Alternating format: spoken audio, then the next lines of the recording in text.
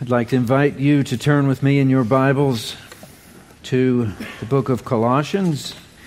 This is where we'll begin, though we'll look at a number of references this morning. But Colossians chapter 1.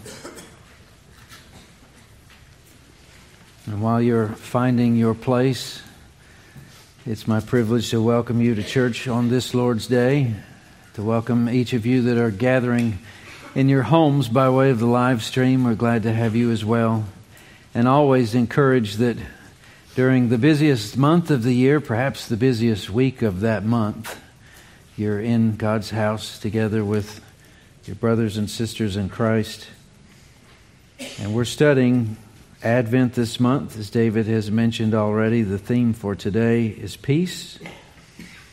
This is Colossians 1, verse 15. The one we've been singing about. He is the image of the invisible God, the firstborn of all creation. For by Him all things were created, in heaven and on earth, visible and invisible, whether thrones or dominions or rulers or authorities. All things were created through Him and for Him. And He is before all things, and in Him all things hold together. And He is the head of the body, the church. He is the beginning, the firstborn from the dead, that in everything He might be preeminent. For in Him all the fullness of God was pleased to dwell, and through Him to reconcile to Himself all things, whether on heaven or in earth, making peace by the blood of the cross. And said more concisely, but from Romans 5, chapter 1, therefore, since we have been justified by faith, we have peace with God through our Lord Jesus Christ. This is His word. Let's pray. Father in heaven, we thank You for this room, for its occupants, for the hope of heaven, for the love of God, for the joy that was set before Him, and for the peace, not only among men, but that passes all understanding. Lord, would You take our mind, even our imagination, and make it Yours? Would You take total jurisdiction over the time we have together before our week is so busy, before we travel, before we're spread perhaps to the four winds. Lord, redeem this time here and now. And we ask this in the strong name of Jesus. Amen. Well, I do believe that at some point when Advent was organized, it might have been an attempt, this is my speculation, to take what we all know and study, maybe have memorized, are about as familiar with as far as Scripture as familiarity could be. The Christmas story, a manger, shepherds, wise men. But to draw out the implications of those things. And that's been our task over this month. We started the last week of November with the theme of hope, but we went all the way back to Genesis. And in that third chapter, 15th verse, after reading of the world's creation and its garden and a man and a woman, and it seemed that soon after everything was done and good, it all fell apart. And cursed was the man, the woman, the ground, the snake. Death was the wage. But there was hope that somehow, somewhere, someone would break that curse of sin, restore our relationship with God, and give us peace that had been traded for independence. But it's been a war ever since. Then the next week, which was a few weeks ago, we looked at love, and we studied the love story between God and His people. We went deep into the prophets of the Old Testament and read about this love story that didn't sound like a love story. It sounded like a tragedy. It was awful one-sided. You've got this God who loves this people He made, but they've run off. They want nothing to do with Him. But He loves them anyway and pursues them relentlessly through the ages to remind Him that He wants them for Himself.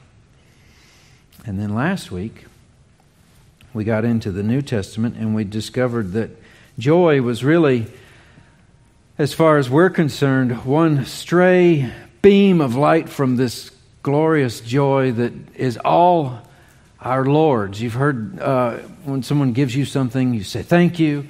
And sometimes you'll hear, no, the pleasure's all mine. We learned last week the joy is all His. Who for the joy that was set before Him endured a cross, despising all the shame, is now sat down at the throne, the right hand of the throne of God. We learned about all this in the second chapter of Philippians. After this one who humbled himself to obedience to the death of a cross has been given a name among all names. Every knee bows and every tongue confesses. So all that is we've charted our way through the Scriptures. Today we go to the book of Revelation. So that's the next address. I'd like to invite you to steer your GPS. The book of Revelation, either turn there or scroll there. You may want to make sure that that automatic voice that wants to read it sometimes is silenced. It has shown up a few times this month. That really doesn't bother me. The phones, the electronic distractions in our pocket would actually speak the living words of God. But we want to make sure we focus. Now, peace is our topic. Revelation chapter 4 is where we'll be looking. I'll read some of that in a moment. But I want to, I suppose by way of setting the scaffold from which to work. There's a philosopher, a pagan, a Stoic as he was known, a contemporary of Paul the Apostle. His name, Epictetus. Most Roman names sound weird, his does too. But he was known for his writing and his thinking. And he wrote about peace. Peace that existed during the time of Christ. It was known as the Pax Romana, the Roman peace. The temple doors to the temple of Janus, the war of God, were closed during this time because no active war was going on. But it was this man that said, crediting Caesar Augustus, we know from the Christmas story, with the Pax Romana, he said, while the emperor may give peace from war on land and sea, he is unable to give us peace from passion, greed, and envy. He cannot give peace of heart for which man yearns. This man says poetically what every man who's aware already knows and understands. There's peace on the outside, but there's also peace on the inside. And though we may live in a generation, mine here knows nothing of war, though generations before me know lots about war, everyone since the Garden of Eden has known about war on the inside. So we're going to need something a little more than even a Pax Romana. We're going to need more than an emperor, more than a president, more than a military to end the strife and the warfare. And the question is, can this God, who gave us hope at the outset of our failure, who demonstrated His love toward us while we were in our sins, who endured the punishment for our sin, but the joy set before Him, can He save us from our inner war? Can He give us peace, lasting peace? Now, before I read this passage in Revelation, and this I think is the first time we've studied from the book of Revelation on a Sunday. Revelation's different than the other books, isn't it? The Gospels are pretty straightforward.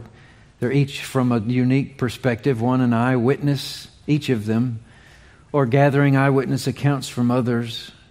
But it's a story, a narrative. We get what they're saying. Real time, real people, real events. Then you get to Acts, it's much the same. It's a book of history. The epistles, that's how we should live. It's prescriptive doctrine. This is how you should live. You get to Revelation, and it's largely imaginative themes, metaphors describing one thing by use of the image of another. And if we're not careful, we may assign to these things that it wasn't meant to say. So that's kind of my, not a disclaimer, but let's just make sure we know what we're about to read. Imagination is something God gave us, right? And it's very helpful because it's the one thing that helps us see past today into tomorrow. None of us have been into the future.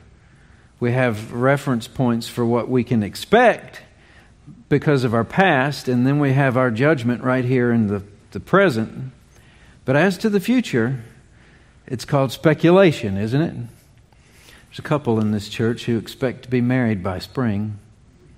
Those of us that know what it was like before we were married knows that was an awful lot of speculation. Because we had no reference point for what it is to be married. But thank the Lord He gave us an imagination too. With hope, of love, joy, perhaps peace as well.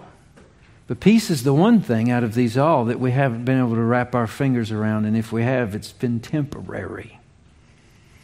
We may need more imagination for this thing called peace than we would for joy or for love or even for hope. And this is what Revelation has in excess. You get through the first chapters and you really get into what appears to be a song, as it were, in 4 movements or so from chapters 4, 5, 6, and 7, which we'll concern ourselves with today. But let me read to you at least from the 4th chapter. It's not very long. We'll read through the whole thing. But if ever there was someone who told you not to use your imagination, if you were the kid that got caught staring out the window instead of focusing on the blackboard, that was me. But I'm sure there's some of you as well. You'll need your imagination today. God gave it to you. These are imaginative terms. Use it. And with the help of the Holy Spirit, let's hope we hear from not John, the author, humanly, but the Holy Spirit, the author, spiritually. He says, this is John from John's Gospel, author of 1st, 2nd, 3rd John. After this I looked, and behold, a door standing open in heaven. And the first voice, which I had heard speaking to me like a trumpet, said, "Come up here, and I will show you what must take place after this." And at once I was in the Spirit, and behold, a throne stood in heaven, with one seated on the throne. And he who sat there had the appearance of jasper and carnelian, and around the throne was a rainbow that had the appearance of an emerald. Around the throne were 24 thrones, and seated on the thrones were 24 elders, clothed in white garments with golden crowns on their heads. From the throne came flashes of lightning and rumblings and peals of thunder, and before the throne were burning 7 torches of fire, which are the 7 spirits of God. And before the throne there was, as it were, a sea of glass like crystal. And around the throne, on each side of the throne, are 4 living creatures, full of eyes, in front and behind. The first living creature like a lion, the second living creature like an ox, the third living creature with the face of a man, the fourth living creature like an eagle in flight. And the 4 living creatures, each of them with 6 wings, are full of eyes around and within, and day and night they never cease to say, "Holy, holy, holy is the Lord God Almighty, who was and is to come." And whenever the living creatures give glory and honor and thanks to Him who is seated on the throne, who lives forever and ever, the 24 elders fall down before who is seated on the throne and worship Him who lives forever and ever. They cast their crowns before the throne, saying, "Worthy are you, O Lord and God, to receive glory and honor and power, for you created all things, and by your will they existed and were created." Now, this is the first movement. The fifth chapter, if you're familiar with these things, the focus from God as creator shifts to God as redeemer.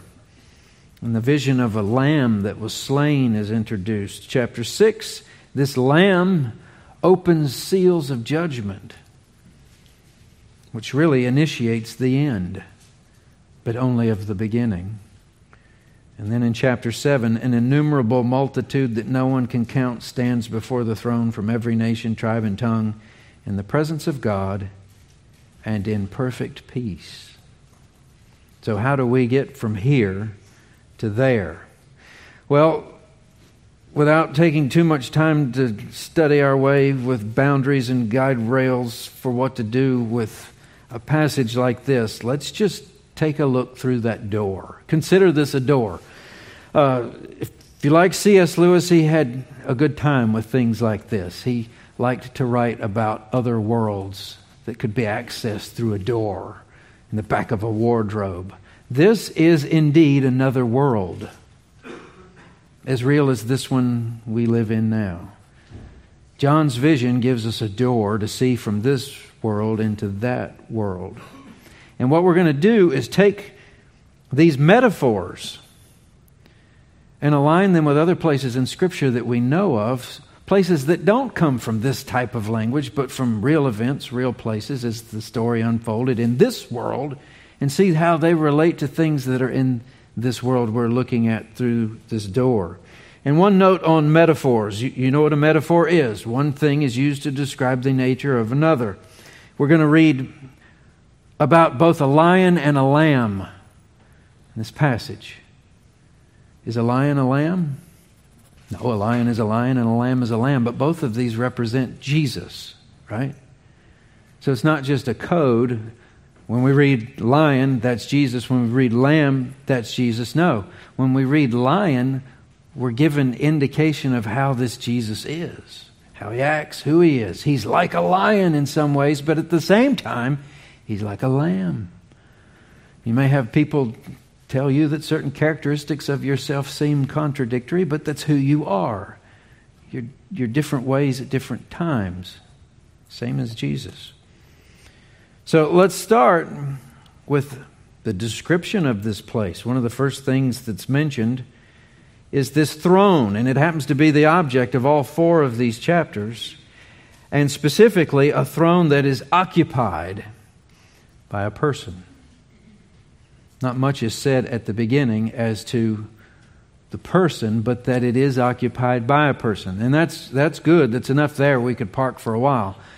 Because I'm afraid that our culture takes more of its theology from Star Wars than it does its Bible. We like to think of God as some type of force that we can use and manipulate. You sit into the preaching of some, you'll think that that's what this is for. It's some type of self-help manual to get the most out of this thing called life. It's not that at all.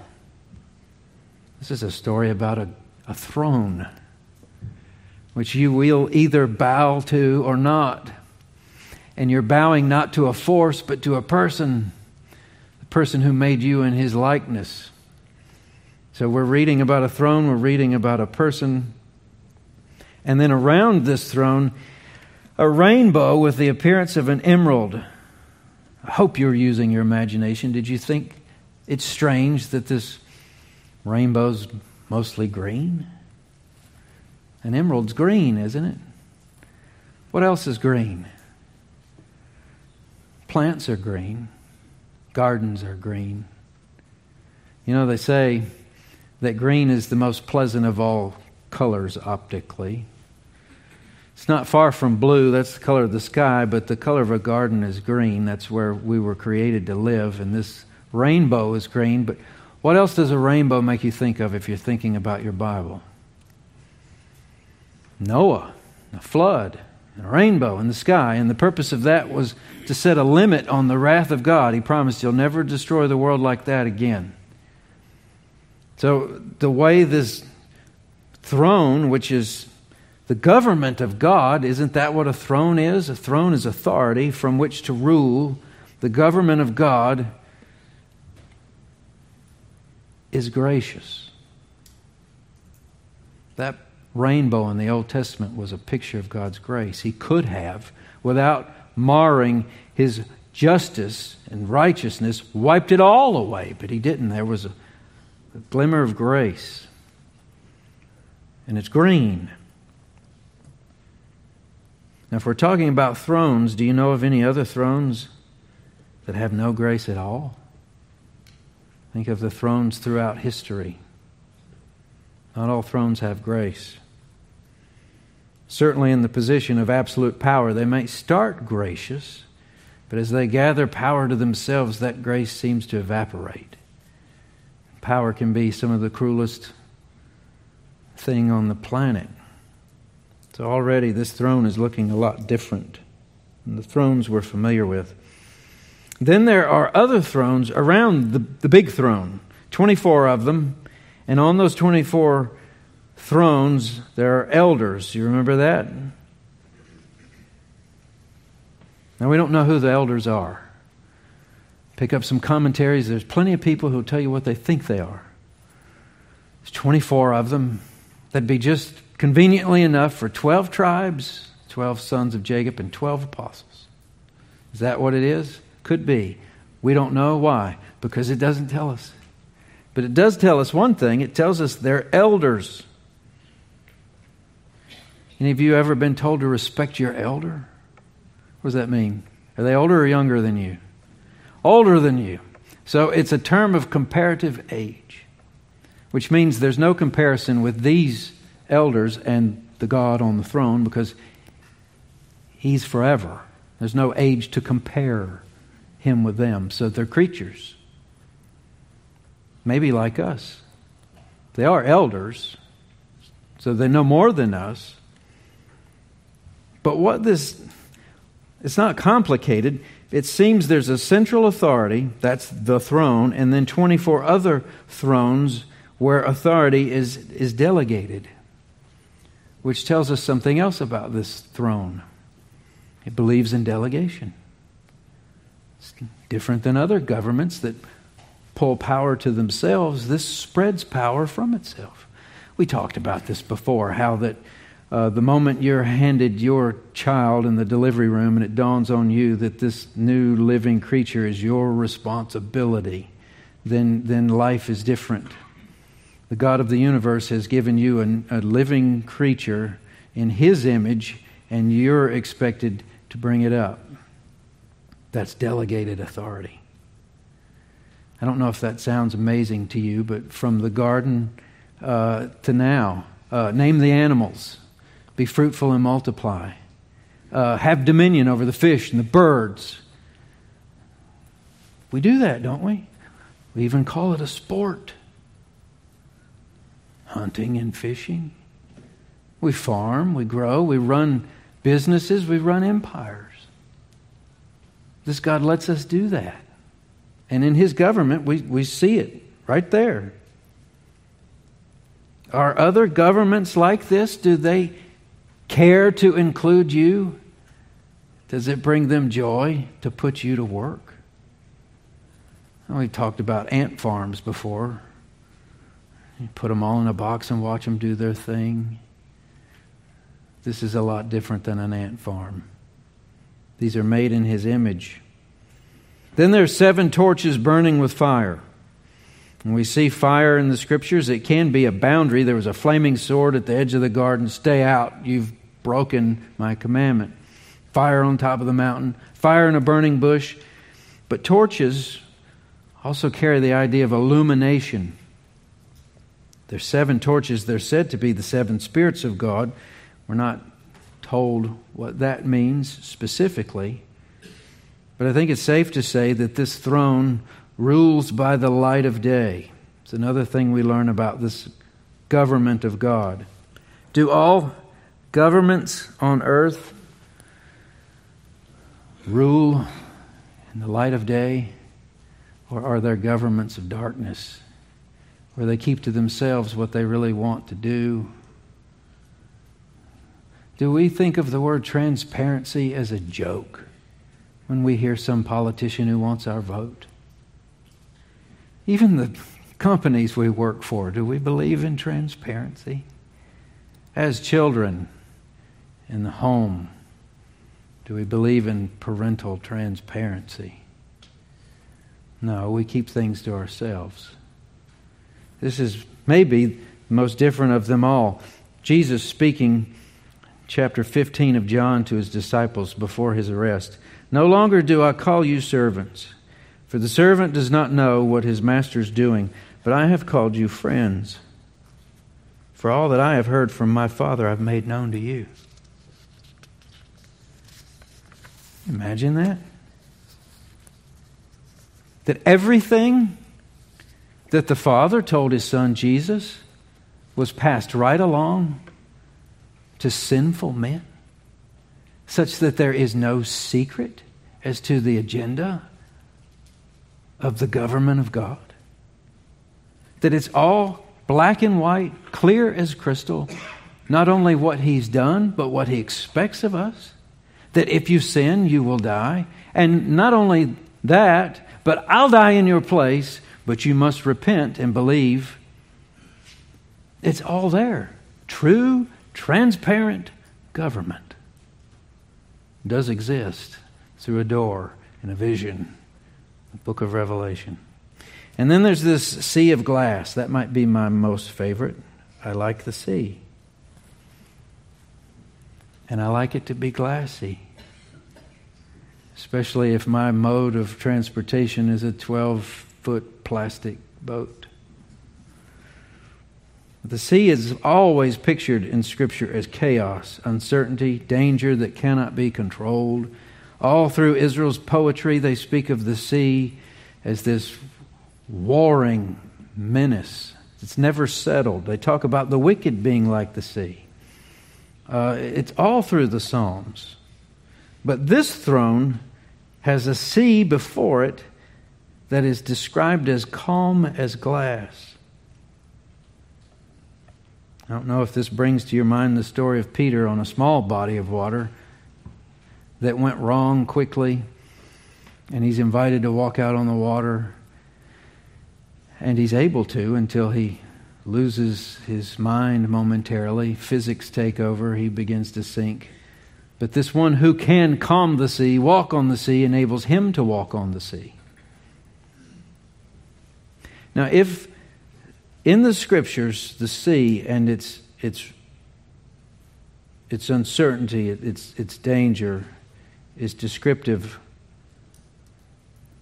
of the opposite of peace, think about that. Use your imagination. It's been a couple of years unlike any other, which has added a layer on top of life that's already hard. Something that has amounted to a distance between us that I don't know we've ever known. I don't know what's represented here in these pews, but I know of people in these pews whose lives are raging. Maybe it's in their head, maybe it's in their heart, maybe it's their loved one, maybe it's just the decomposition of the natural world in our bodies. It's cancer. Or it's disease. But I feel like a large portion of our population, maybe even within our church body, are tempted to think that there's nothing that can be done to calm the storm. That's why the sea in front of this throne is glass. That's what it means. Then there are 4 living creatures. And if you're one to sketch out or draw your thoughts when you're imagining things, this would be quite a picture, wouldn't it? Who are these creatures? Again, we can't tell. But we know what they are. They're living creatures. It seems that the Bible goes to pains to use that word living over and over again. And God breathed into his nostrils the breath of life, and man became a living soul. in Hebrews, the Word of God is quick, living, powerful, like a two-edged sword. Living creatures. Over and over and over again, this government is a government of life, not some dried up shell of a regime that's trying to hang on to whatever it can hang on to. This vibrates with life.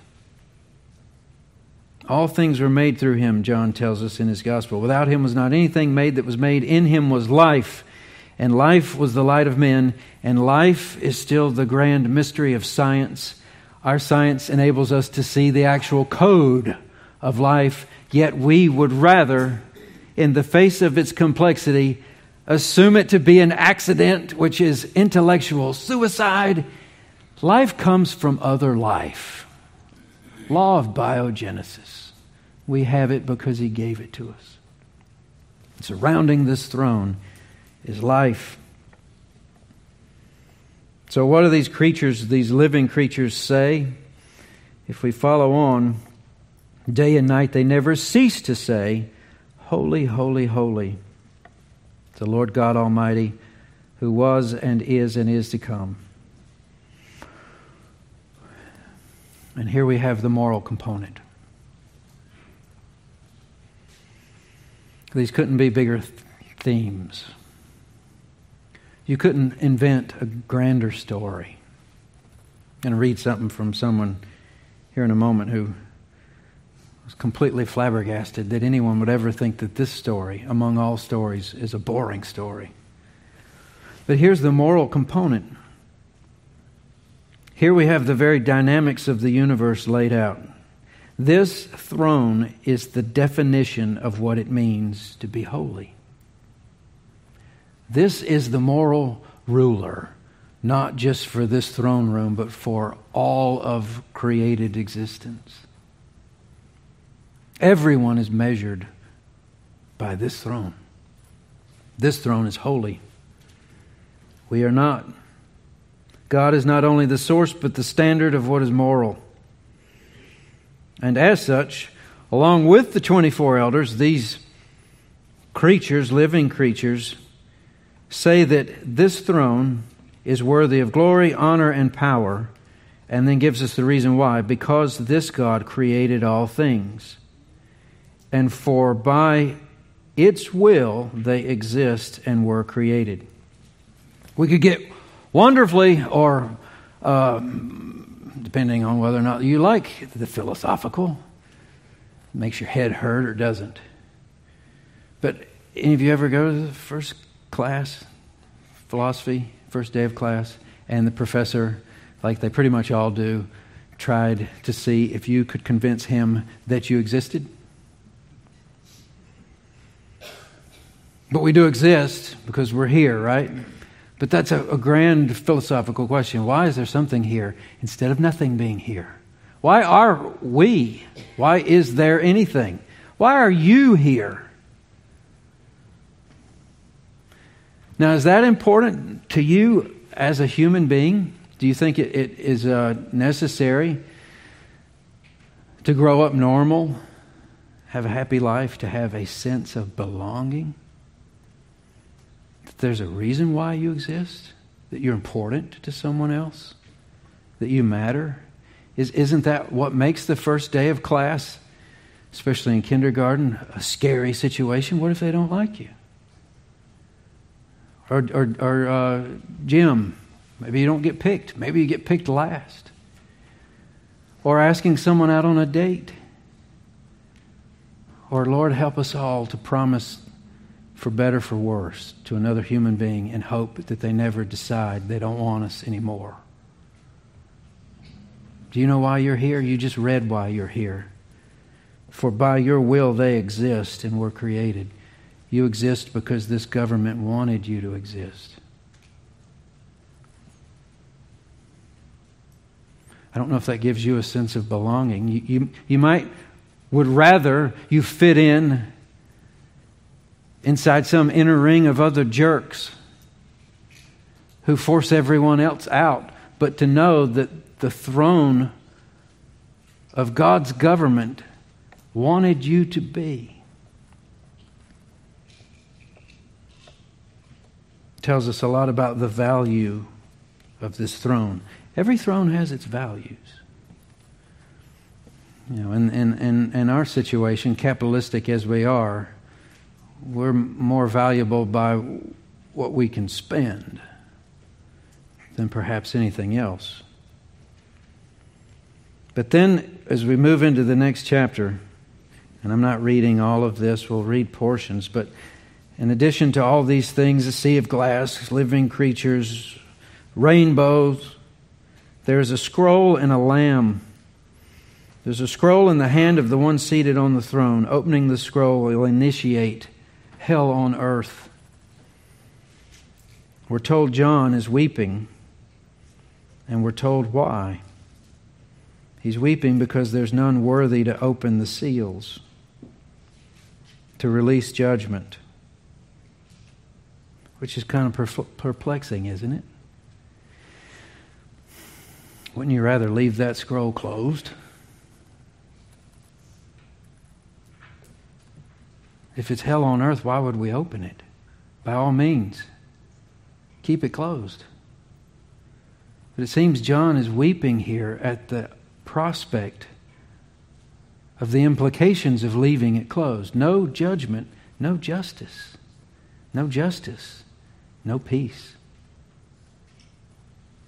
I don't know if you've ever thought of it that way, but this God sweeps nothing under the rug. The penalty for sin has been paid, but there are those who will reject that offer of grace. That must be punished. So he's contemplating a justiceless government, but that would not be God's government. So they're told, John is, don't weep. The Lion of Judah, who has conquered, is worthy to open those seals and to finish judgment and settle all accounts. And then, even more perplexing than anything thus far, John turns not to see the lion, but to see a lamb as though it were slain. Now you think about, not what I expected. Judgment from a conqueror. But it's a wounded lamb. If it had been slain, it wouldn't be standing, but it's standing. And here, verse 6, between the throne and the four living creatures and among the elders, I saw a lamb standing as though it had been slain. And he went and took the scroll from the right hand of him who was seated on the throne. And when he had taken the scroll, they sang a new song. I kind of ruined a passage last week about the angels speaking to the shepherds who said instead of sang. We're going to sing that song, right? Hark, the herald angels said. No. Hark, the herald angels sing. You get rhymes with king. Said rhymes with maybe Jesus' bed. Have to rewrite the song. It would ruin it, wouldn't it? But this is a song we know they're singing. And what are they singing about? They sing, "Worthy are you to take the scroll and to open its seals. Why? For you were slain, and by your blood you ransomed people for God from every tribe and language and people and nation. And you have made them a kingdom of priests to our God, and they shall reign on the earth." Now, I don't know if you can fit this into the words we've been given or if it requires another step of the imagination. But why is this lamb worthy to unleash hell? Because only this lamb knows its fury. I want to read to you. This was from Dorothy Sayers. I don't know if you're familiar with her, a contemporary of C.S. Lewis, G.K. Chesterton. She wrote fiction. Some of the things she said were very upsetting, such that they didn't put them in the papers. Here's what she said about God. Fits with what we're reading. She says, God chose to make man as he is, limited and suffering and subject to sorrows and death. He, God, had the honesty and courage to take his own medicine. Whatever game he's playing with his creation, he's kept his own rules and played fair. He can exact nothing from man that he has not exacted from himself. He has himself gone through the whole of human experience, from the trivial irritations of family life and the cramping restrictions of hard work and lack of money, to the worst horrors of pain and humiliation, defeat, despair, and death. When he was a man, he played the man. He was born in poverty and died in disgrace and thought it was worthwhile. What she's saying is correct. The one who's about to pour out hell on earth knows what it tastes like, because the first dose was on his shoulders in full force from his Father in heaven. So what they're singing about is a worthiness to operate the moral government of God by qualification not only of his death, but by his death, his repurchasing, that's redeeming, buying you and me back from the curse of sin. He's the one qualified to judge the earth, and no other. Verse 9 of chapter 7, we're moving quickly. After this I looked, and behold, a great multitude that no one could number, from every nation, from all tribes and peoples and languages, standing before the throne and before the Lamb, clothed in white robes with palm branches in their hands, crying out with a loud voice, Salvation belongs to our God who sits on the throne and to the Lamb. This is what Paul was telling us in Philippians. Given a name above every name, that at the name of Jesus, every knee should bow and tongue confess. How is it that this multitude bows?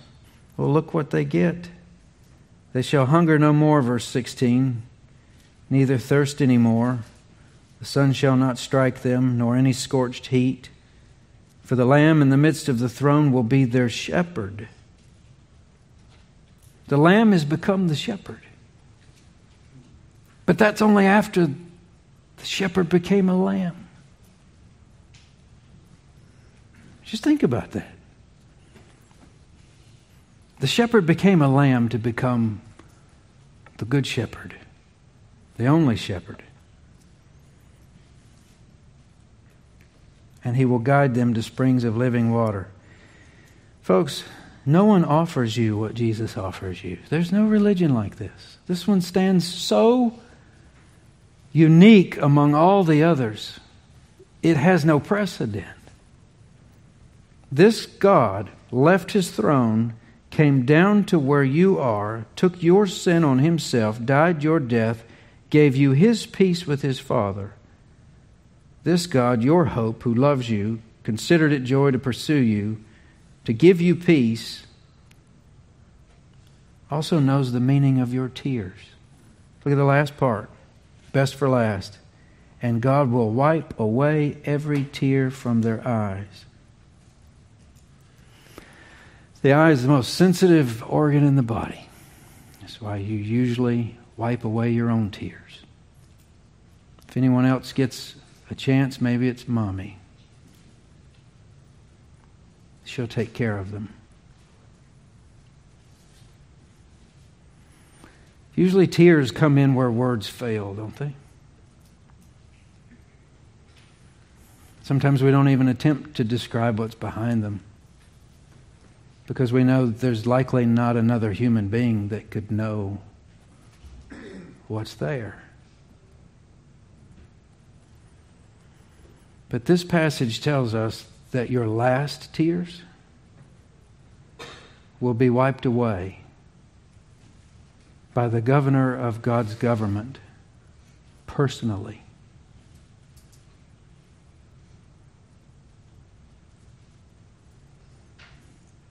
Because he's the only one who knows their meaning. We started talking about peace on earth. This is peace inside.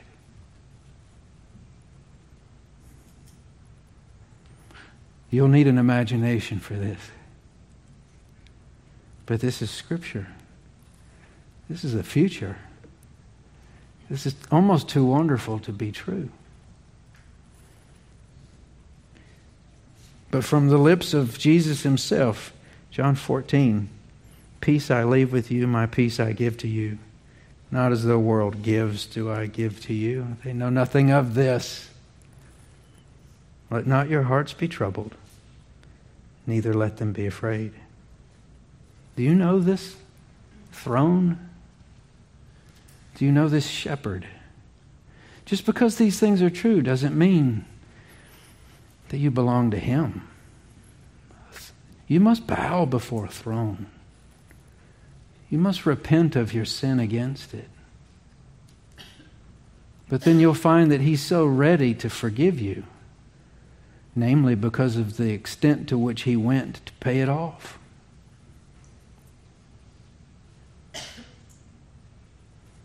Such that we read this at the end of the book, but that's really the beginning, isn't it?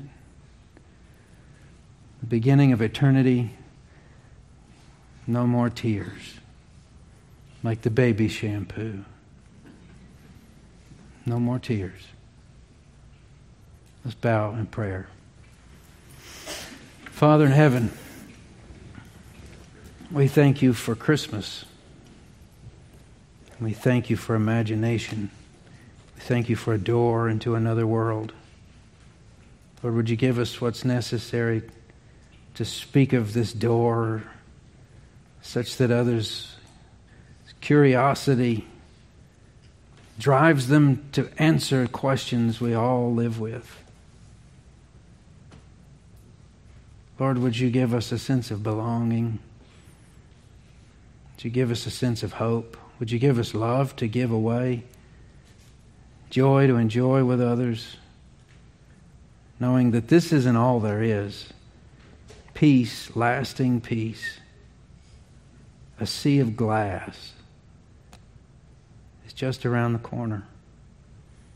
Lord, we thank you for these themes. We thank you for truth. We thank you for one another. And we thank you for a space of time in which to imagine. I ask all this in your precious name. Amen.